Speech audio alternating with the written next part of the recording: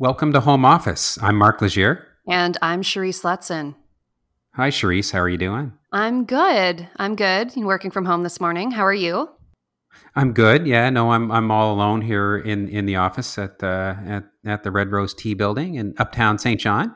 I'm sorry to leave you Oh, hanging. but only mere blocks away from you, Cherise. Yeah, no, exactly, right? I'll probably see you when you walk home for lunch. Yeah, for sure. I'll walk by your place. Well, Cherise, we're introducing a special feature with Home Office. We're going to do a series of interviews over the next couple of weeks with the New Brunswick provincial election coming up September 14th.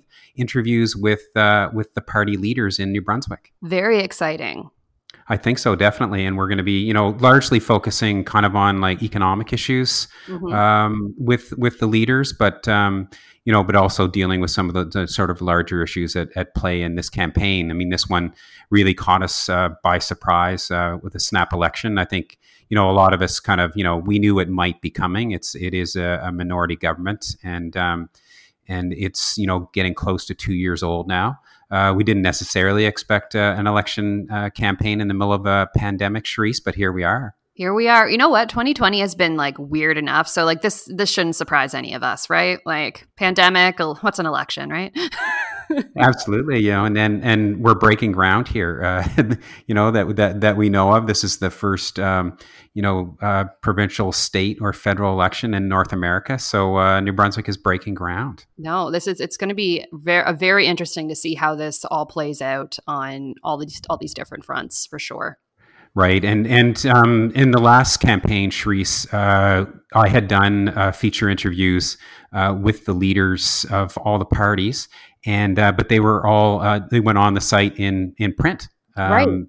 So this is our way of jumping into doing these feature interviews in podcast form. I mean, we'll still be printing stories out of these interviews that I'm going to do with the various leaders, but this is our first time doing these interviews in podcast form, so I'm really excited about that. Yeah, no, me as well. And so basically, for people listening, we'll be dropping these party leader interviews, I guess, over the coming weeks before the election. So make sure you're subscribed to Huddle Home Office to make sure you don't miss any of them.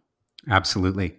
And our first one, which you're about to listen to, is with David Coon, the leader of the Green Party. And I chatted with him in Fredericton. I was here in St. John, but he was in his campaign office in Fredericton. So he's the first person that I spoke to. And David and I had talked before the last election. And so this was a really nice long-form follow-up chat for the two of us, and because he's suddenly finding himself like everybody else leading a campaign in during COVID-19, and I won't give away too much in the chat that I had with him actually this morning. We're recording this, Cherise, on Tuesday morning. Yes, as long as I've got my place in the week right, Cherise. Right, because I am losing track. Yeah. No, I had to think for a second. Like, is it Tuesday? Yes, it's Tuesday. It is Tuesday, and so I was in the fog here in St. John, and he was in the rain in Fredericton.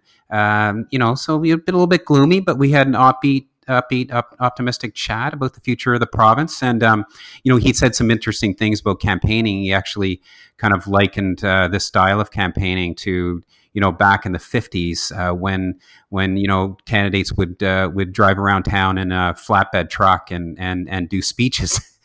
and he said they're trying to come up with kind of creative ways of doing campaigning now around being able to speak to voters out in the community, but not being able to do door to door. So he talks to me about ways in which he and his party members or his candidates are doing that. And obviously we also chat about policy. And one of the interesting things, and this will come as no surprise to you with David Coon and the Green Party's politics. He is one of the party leaders that thinks that minority government works best. Right. Right. So he's seen a lot of gains in the last couple of years, having influence in the legislature and being able to work with the other parties, both pre-COVID-19, but then also with the all-party committee during COVID-19. So he would very much distinguish himself from at least the major leaders with the Liberal Party and with the Progressive Conservative Party that would be most comfortable historically working with majorities, and that's something certainly that Blaine Higgs and both Blaine Higgs and Kevin Vickers and I'm sure Chris Austin from the People's Alliance and also the Democrats would prefer to work with majorities. Not meaning to speak with all of them. We'll certainly have this conversation with all of them. But David, it was interesting, Charisse, because he was very clear about that in the interview, that he thinks this works best, and he may be one of the few people that hopes on the other end of this that even if he's leading the government, that it's actually a minority. Wow. Well, it sounds like a really interesting conversation. So why don't we get into it?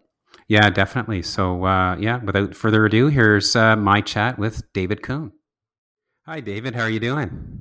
Hi, Mark. I'm doing well. Thanks for asking. Yeah, so good to have you join me this morning. I'm looking forward to our discussion.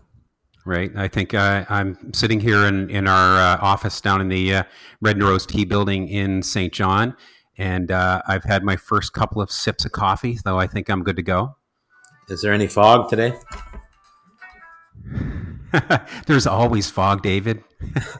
I shouldn't say that. Like it's No. but you did ask the right question, because it is foggy this morning, and the fog is starting to clear from my brain as I drink some coffee. So where are you? Where are you this morning? Right now, I'm in Campaign Central, our headquarters in Fredericton, which both the provincial campaign and my local Fredericton South campaign are sharing space here on Queen Street. And so, what's it? Just across, if people know Fredericton, just across from the Sports Hall of Fame and the library. Oh, wow! Yeah. And what's it like in Fredericton this morning? Well, it's kind of a rainy-ish day in Fredericton for sure. So that's good, because we need the rain, and farmers and gardeners alike have been waiting for a long time to get a good rainfall. Right, and actually, that probably is a nice segue into one of the things that I will talk about this morning. How does, I should start by saying, how has COVID-19 changed the way you're campaigning, both from a personal level, but also in terms of the policies that you promote? Because I know the last time you and I would have chatted at length, it would have been during the last campaign. And I'm curious to know, how does the Green platform look? And your priorities look in the midst of COVID-19? Well, in terms of campaigning, it's changed everything, because people don't really want you at their door for the most part. So there isn't really much door-to-door canvassing going on. And that usually is a huge part of the, riding level campaign. So all candidates, including myself, are having to come up with creative ways to establish events where people are in control of approaching you and how close they come and so on. Pop up a little more like kind of 1950s style campaigning, I guess. If you can imagine someone on the back of a flatbed truck covered in bunting, rolling into a local neighborhood or a local community, and people coming out to hear them. So quite different. Or we're inviting, and I'm inviting people to call me who want me to come to their door to talk about specific issues, where I would be 6 feet away and masked and so on, but so they can have at least that personal conversation. I'm happy to do that as well. So we're really putting the onus on the voter to put them in the driver's seat in terms of how they want to be approached and engaged. So that's very different. Right, well, it's interesting. Yeah, it's interesting that you see it as a bit of a throwback. I love the flatbed truck analogy. So in some ways, I mean, it sounds like you're still able to connect okay. Well, we've come up with some great ways of doing it, and certainly many of my candidates are rolling that out as well around the province, and so far so good. But, it really did require a shift because we have been so focused in past campaigns on door-to-door campaigning and make sure we got to everyone's door at least once, if not twice. So it's created a very different campaign, that's for sure. And I think the same goes for leaders. As the Green Party leader, it's difficult, well, impossible to have a big rally, of course, with people. So we're talking about much smaller events as I travel the province. Right. What are some of the more creative ways that you've had to use or that your candidates have used to connect? Well, in the rural ridings, candidates are, a number of them are utilizing some kind of trailer, sort of camping trailer or small RV or something, which is essentially a traveling campaign office, which they set up in people's communities to let people know ahead of time that they're going to be there. And there people can come and pick up signs, come and meet the candidate physically distanced and masked outside.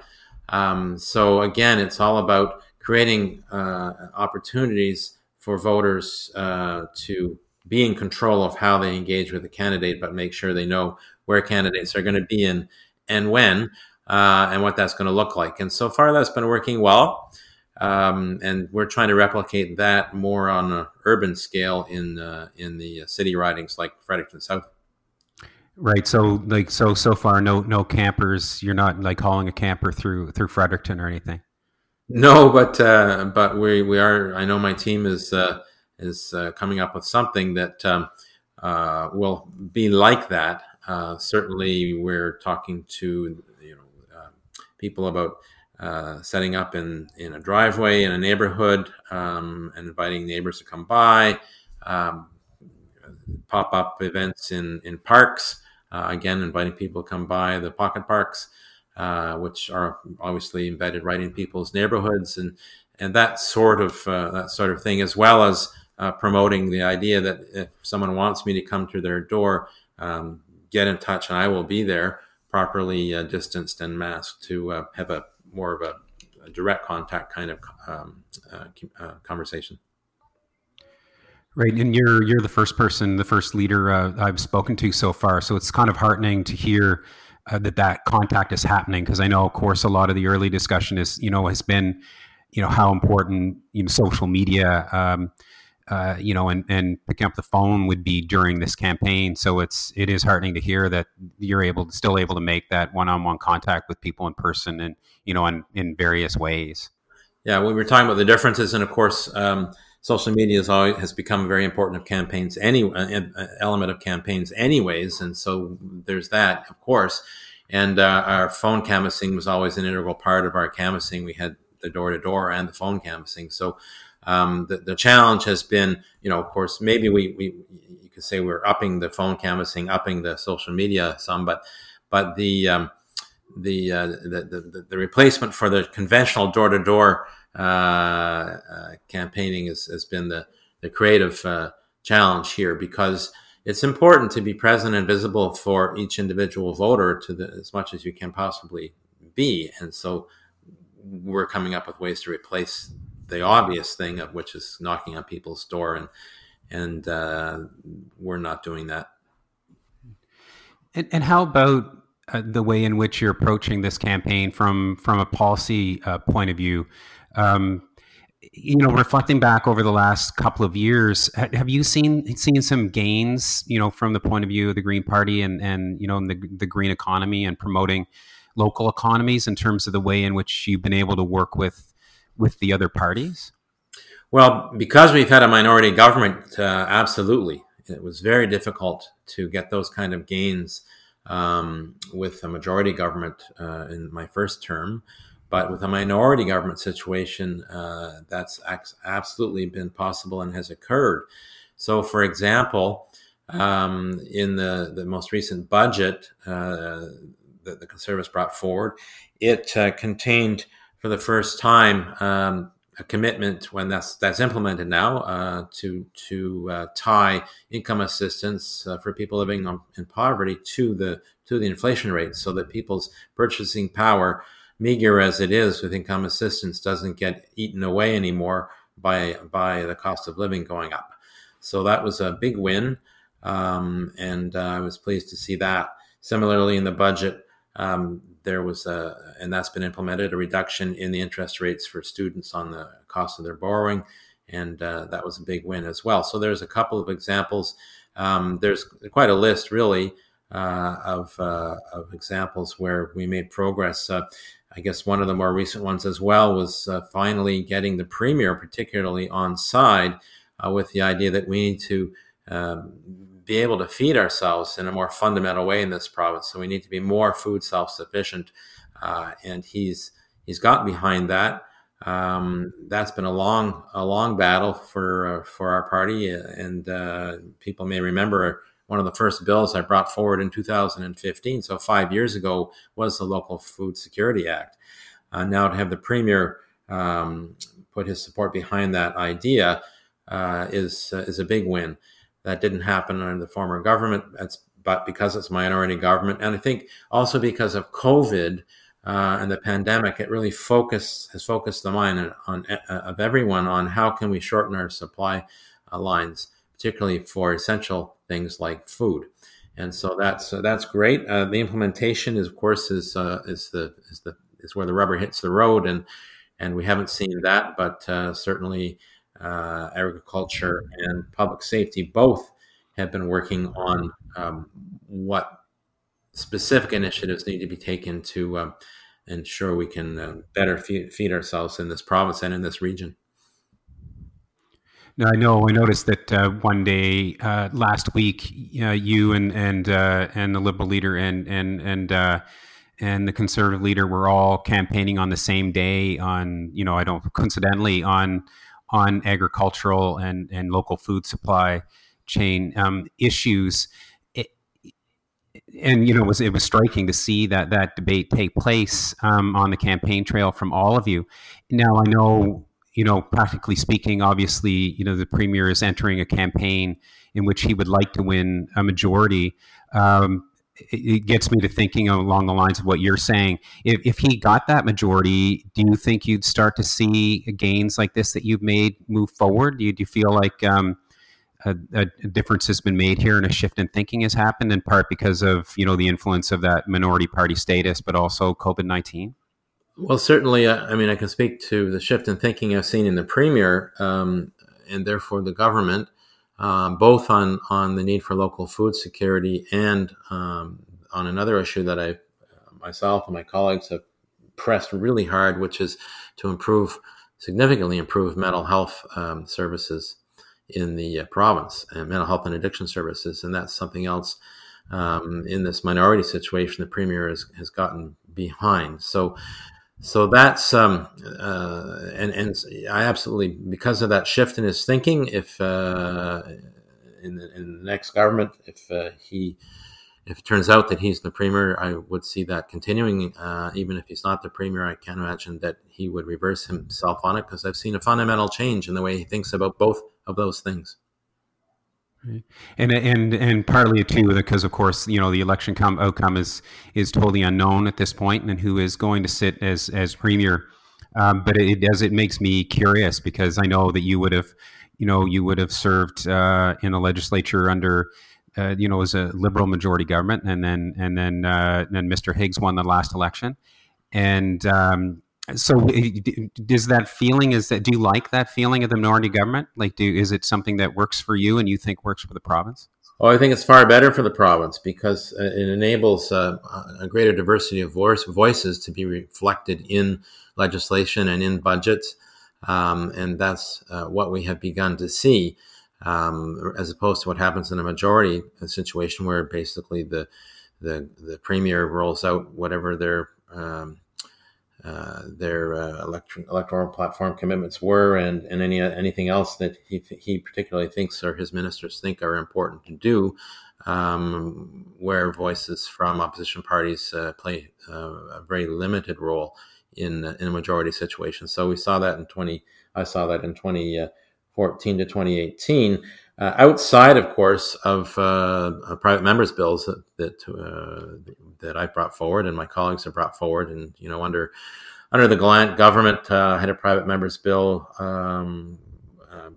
pass with all party support, and also was where it was able to get all party support for a code of conduct for MLAs. So that was under a majority situation. So things are possible. Definitely, it's harder work, of course, because you have to do a lot of work to get those things supported.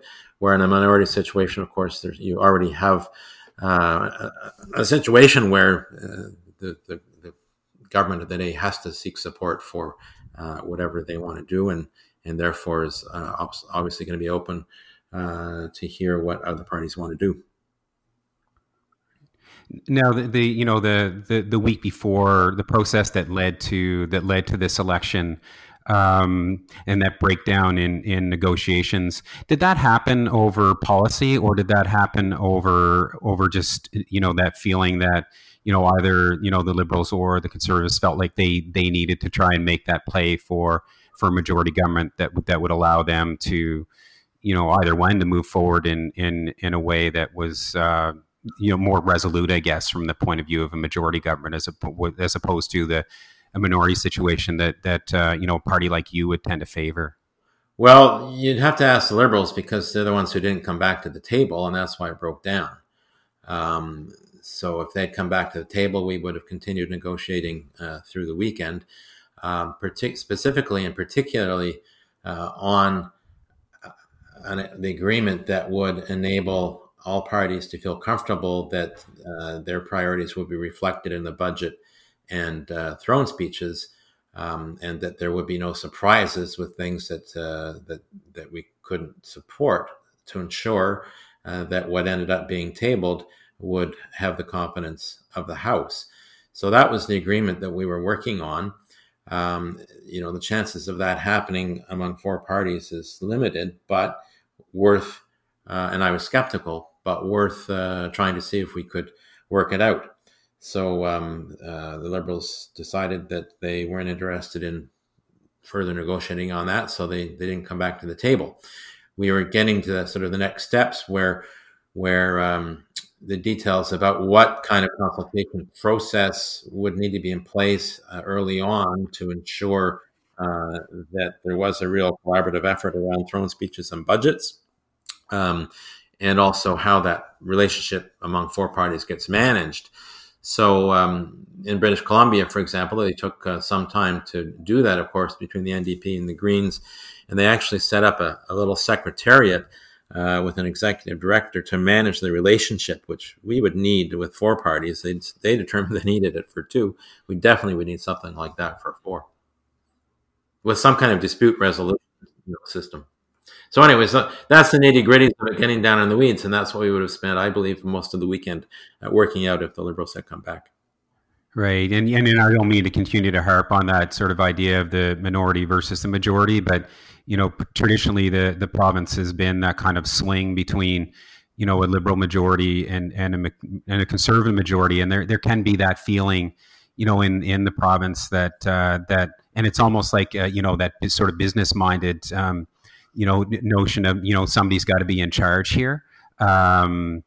So I was just curious, about your perspective on that, because obviously you would come to it with a very different way of approaching collaboration and leadership on that level. So are you if you had to be hopeful, are you hopeful? Because obviously both of those parties would hope to gain a majority. Are you hopeful of another minority? Absolutely, and I'd like to lead it. I'd like to have the opportunity to gain the confidence of the House to lead a minority government in New Brunswick. Our system, which has routinely turned out majority governments, is unusual in the world. Most democratic countries utilize some kind of proportional representation system, which generally results in the need to have collaboration among parties, agreements among parties, sometimes even coalitions among parties. New Zealand right now, for example, has a coalition among two parties, plus an agreement like the one we were trying to negotiate with the Greens. So there's a three-way arrangement in New Zealand, which is working extremely well. And New Zealand's an interesting example because they were one of the last holdouts, like Canada, to move from a first-past-the-post system to proportional representation. and they did it in the 90s. And the unique thing they did was said, let's try it, and then we'll have a referendum to see if people want to keep it. And that's exactly what they did. And the referendum, after I think 2 terms with proportional representation, was very positive. Came back and said, yeah, we like the way it's working. Let's keep going. So, we are in the minority. It doesn't feel like it because one of the handful of other countries that still has a system like, in a sense, that we do, that is first past the post, is to the south, the United States, and the UK is in the same position. So really, those are the 3 democratic countries in the world that still have held on to first past the post and don't use some system of proportional representation, which gives you governments that are more collaborative with agreements across parties.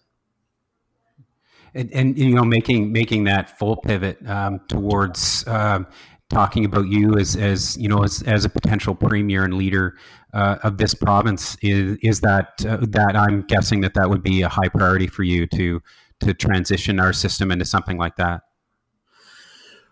Well, it's been part of our commitment in our platforms every election, and so absolutely we would want to see electoral reform, and I think that the New Zealand model of how they approached it was a good way to go. I believe they had a referendum to determine whether people wanted to try it, with a commitment to follow up with a vote to see whether it should continue. And that's not a bad model. I'd consider that. And in terms of how you would pivot the economy here, obviously we're still an economy that is reliant on the fossil fuel industry and on forestry. And there still is the notion that we could develop a natural gas industry, even though that debate has died down a lot of late.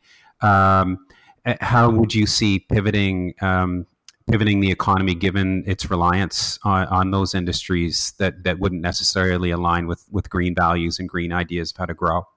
Well, actually, our economy is largely dependent on our small and medium-sized businesses in this province. And what excites me when I travel the province is the tremendous creativity and approach to innovation that our small business people and entrepreneurs have, and their enthusiasm and energy for this province. I let me just take for example, the craft alcohol industry and the businesses that make that up all over New Brunswick is extraordinarily successful. Yet they are not seeing the kind of support from government that should be there. And so one of the things, and you can pick any sector in the small to medium sized business sector, any industry, it's the same problem as I travel the province that I hear.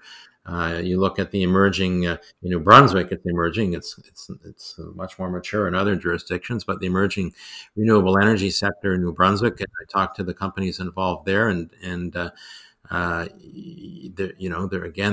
doing incredibly innovative things, but without the appropriate policies in place to remove some of the barriers, for example, on the Electricity Act that put everything in the hands of MB Power.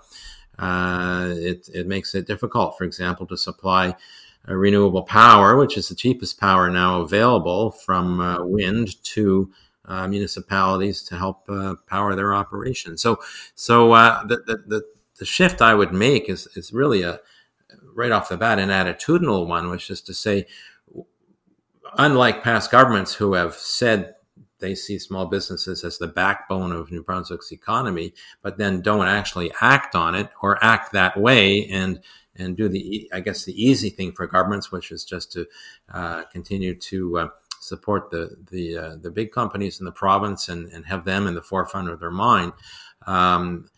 That's what I would do. It's so, for example, craft alcohol.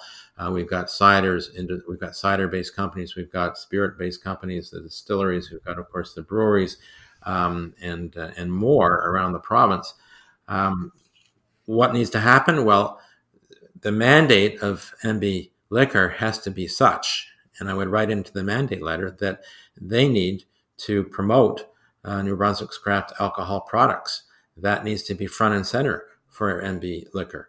It's a Crown corporation. That means it has a public purpose, and one of the public purposes should be to promote the products of our own companies in this province, including of course Moosehead.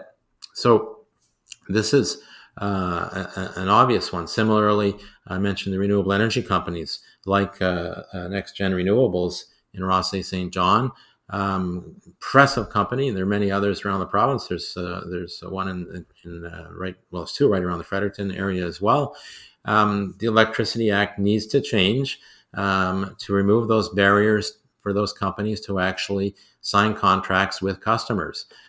So there's a whole variety of policy measures and legislative changes that need to occur to ensure that the small business sector can flourish, and wherever they are in the province. And the common thread I find in every corner of the province is this: great ideas, great energy, achieve much, but are constrained for the lack of supportive policy or barriers that exist in legislation. You can say that about tourism.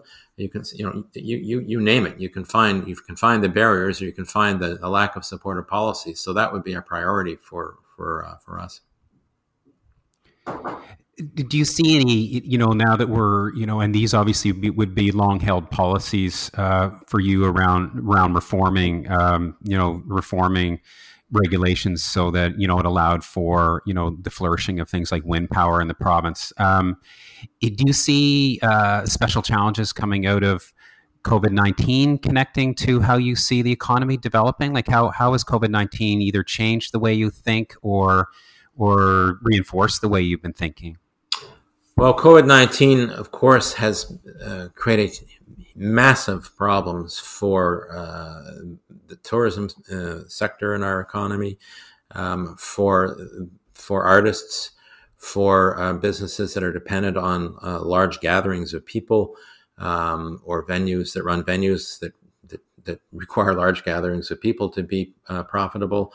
And so those areas are going to need particular support as they shift, because we're going to have to figure out how to manage COVID to keep people safe as we continue to function in our society and our economy for the long term. Because while we're all kind of desperate to get a vaccination, it doesn't appear that that's going to happen as quickly as we would like. And once it is available, it's going to take some time to, of course, roll it out so everyone can have access to the vaccination. Right, and obviously that's that's a really critical piece going forward, is kind of the health and safety of the population as a first step towards rebuilding the economy and strengthening the economy. Do you have any?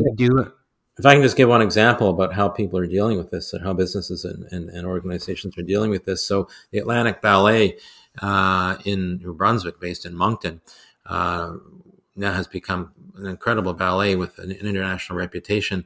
And they were trying to figure out how do you move forward in COVID. And in the end, an outdoor stage was built in a beautiful setting on Shediac Bay for the summer that enabled the ballet to perform to smallish audiences, but very successfully. I attended one of those performances, and it's extraordinary, really. And that not only can that stage could be used for other performances from other artists and performers, but it's that kind of innovative approach, I think, that we're going to have to support to make sure that those small business people and self-employed people like artists can flourish once again in the face of COVID in New Brunswick. Right, and especially with a lot of those, the performance venues, it's absolutely critical that they're able to get back up and going. So it is heartening to hear those. Yeah, so that raises some specific things that government should be engaged in, which is, for example, to assist with bringing new ventilation or bringing ventilation systems up to snuff in buildings. This is, it's kind of down in the weeds, but it's going to be critical because that's changing physical plants, and it's going to have to be done. So let's do that. Let's ensure the supports are there to both technical and financial in terms of upfront capital through some kind of a loan program to ensure that businesses and venues as well can ensure that the ventilation they're providing is adequate, more than adequate, to ensure that it minimizes the risk of transmission of the virus inside their premises. Do you still believe that you did the right thing in abstaining from the vote on mandatory vaccinations in the schools? The only difference between what the bill was proposing and what I believe was, because I voted for it in second reading in principle, I do think government should have the power to eliminate the exemption for philosophical reasons.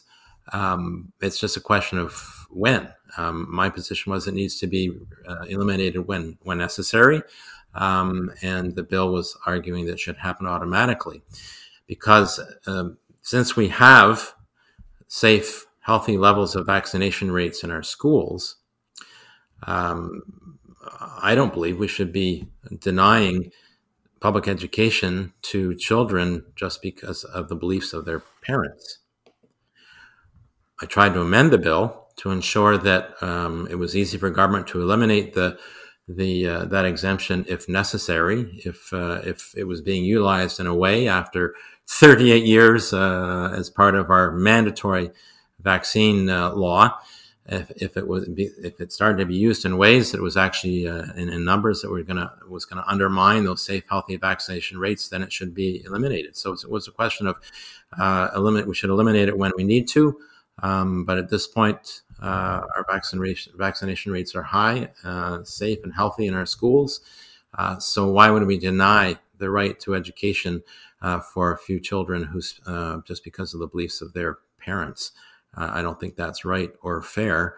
But as I said, we should have legislation that enables government to remove that exemption if in any way it is undermining the safe, healthy rates of vaccination that we see in our schools as a result of our longstanding mandatory vaccination law. We've had a mandatory vaccination law in New Brunswick for 38 years. We're only one of two provinces in the country who has done that, and it has served our children very well by enabling and ensuring that our vaccination rates are high, safe, and healthy for students. So I'm very proud that we have a mandatory vaccination law in this province, and we have had for many years, and it's worked very well. So let's deal with evidence. And if, say, the U.S.-based campaigns to undermine people's confidence in vaccines caused large numbers of people to start using that exemption, well, we should be able to, with the stroke of a pen, get rid of it. So I would be quite comfortable bringing legislation in to do that. And that was what I said with Bill 11. I proposed an amendment. I voted for it in principle at second reading. I proposed an amendment to just change that one item. And that is, instead of removing the exemption automatically, that it should be removed when needed, when necessary. Well, I appreciate your time a lot, David. I'll finish on one question, kind of looking ahead into the fall, because obviously, whenever an election, comes up and the campaigns, involve, critiquing each other and trying to figure out the best way forward. We in this, where we are now, we can kind of forget that you guys actually did, cooperate quite well for a long time. We are seeing kids going back into school in the next couple of weeks. Our businesses are, slowly starting to, rebuild, and our economy is starting to come out of it. And, obviously we could see a second wave, obviously, so that we're guarding against that. But how do you feel as a leader going into the fall? Do Do you feel optimistic? Do you feel good about where the province is heading? Well, I was feeling good where we were heading with a minority government. And so you need to ask me after the election results come in. If we have another minority government, I will continue to feel good where we could head. But with the majority government, I would be concerned that we would return to that one of the old parties would return to their old ways, and then I would be not very happy at all. We've got many major challenges in this province, and those challenges require the diversity of voices that exist in New Brunswick, that are reflected in the parties that are elected to the Legislative Assembly, to be engaged in decisions around policy and legislation. We've got a pandemic now that we're going to have to figure out how to manage for the long haul in many ways, and manage how we live and do business for the long haul. And of course, we have the long haul problem of the climate crisis, which we're going to have to make some serious shifts in the way we produce and utilize energy in all its forms in New Brunswick. And I'm guessing that you would see, the lever of a minority government the best way to keep pressing ahead with a lot of that. Well, absolutely. Minority. What I've seen is that with a minority government, there has been a much greater willingness to try and tackle some thorny issues, politically thorny issues, let's say, like healthcare reform, than before. The problem is with what the Higgs government tried to do on healthcare reform is they went ahead with that on their own without any kind of collaborative effort. And that was very frustrating, because I had been pushing very hard on getting a commitment to establish a process where all the parties meet together to in public to deal with our healthcare challenges, bring in the experts to help inform us what the biggest problems were with solutions about how to address them, and then implement them. So they decided to go off on their own on that one, and it was a train wreck, bad ideas. So there's a good example where they tried to act as a majority government with respect to healthcare reform, and it failed miserably because they just had the wrong, a poor plan. Have they and other parties learned from those kinds of experiences to more willingly embrace this minority situation? Yeah, so I want to make it clear to people, we hadn't had a minority government in 100 years in New Brunswick. So there was no living person with experience about how to operate with a minority government. This is really important.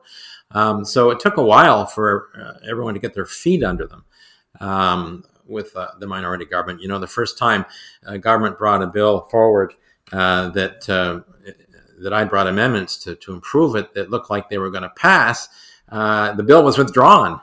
So they got scared. But in the last 6 months, I would say, of government, the minority government, we were starting to hit our stride. So to give you that kind of example, a government bill came forward. I proposed amendments. They sent them to their drafting people to try and get the legal language a bit better without changing the intent of the amendments. We met. They said, "What do you think? Are you willing to accept these amendments and withdraw yours?" Well, I said, absolutely. I can see how legally they are much better in terms of the way they're drafted, but they contain absolutely the intent of my amendment. So I will withdraw mine, and I will support the ones you'll bring forward. So that's the kind of thing people want to see, and we are just getting to that kind of cooperative and collaboration in those last 6 months. It was very exciting, frankly, very exciting. And as opposed to in a majority government where you bring forward amendments to a government bill and unthinkingly the entire government caucus raises their hand and says nay, most of whom hadn't even read the bill in the first place, that they were voting for and voting down the amendments too. So it was quite exciting in those days. Another example, because this is really relevant for St. John in particular. The bill that came forward to alter the agreement that municipalities had forged with the police and firefighters to where they gave up their right to strike in return for a commitment to binding arbitration. And that was negotiated around a table. When the legislation came forward that would have forced that on all the parties, I was successful in convincing all parties in the Legislative Assembly, including the Premier, through direct negotiations with him, to have that table reconvened to at least bring the parties together once again, so that the cities can say, this is no longer working for us in the way that we envisioned it would. And so that the police and firefighters could hear that. And my hope was that they would bargain in good faith and work out an arrangement that would be acceptable to all parties. So that happened because we had a minority government. Sadly, it doesn't seem like all parties bargained in good faith or discussed in good faith around that table, and they didn't come up with much of a report in the end. But you know what? I would force them back to the table to try and work it out in good faith, because really that's the best way of moving things forward. And I would hope that, and I know they could, if they were well motivated, that they could work that out. The cities have clearly, all the cities are really concerned about how it's working today, and we need to work that out around a table instead of jamming legislation down people's throats. All right, David. Well, I look forward to catching up with you in another conversation post-election, and see how things went. I really appreciate you talking to me. Do you have to campaign in the rain today? Well, we moved inside actually, so most of our campaigning is going to be done in a dry environment. That's good. I think maybe we might emerge from the pea soup fog here, but I got a feeling that that's just going to bring some rain with it. But we'll stay optimistic, though, David. Yeah. Well, we'll be in St. John tomorrow, so we'll see. All right. Well, thanks a lot for talking to me. I really appreciate it, and best of luck on the campaign trail. Thanks very much, and it was enjoyable speaking with you over your podcast. All right. Thank you very much. Bye-bye. You've been listening to the latest episode of Huddle Home Office. That's the first of a series of feature interviews with the New Brunswick party leaders as we head toward the election on September the 14th. And so thank you, David Kuhn, for being the first in a series of conversations. And you can subscribe to Huddle Home Office on Spotify, Stitcher, Apple Podcasts, and Google Play. We keep adding platforms, so I'm getting a little bit confused. So you can subscribe to Huddle Home Office, and you'll be able to listen to other episodes of Home Office that we've recorded to date, and also be able to download future interviews with the other party leaders. And we won't have a strict schedule for those. We'll just make sure that we get them all in before September the 14th. So keep an eye on Huddle Home Office, because it won't be us dropping episodes once a week or once every 2 weeks. You'll see them more frequently in the next couple of weeks. So we look forward to having you listen. Huddle Home Office is produced by me, Mark Legier, Shree Sletson, and Tyler McLean. And we will talk to you again soon.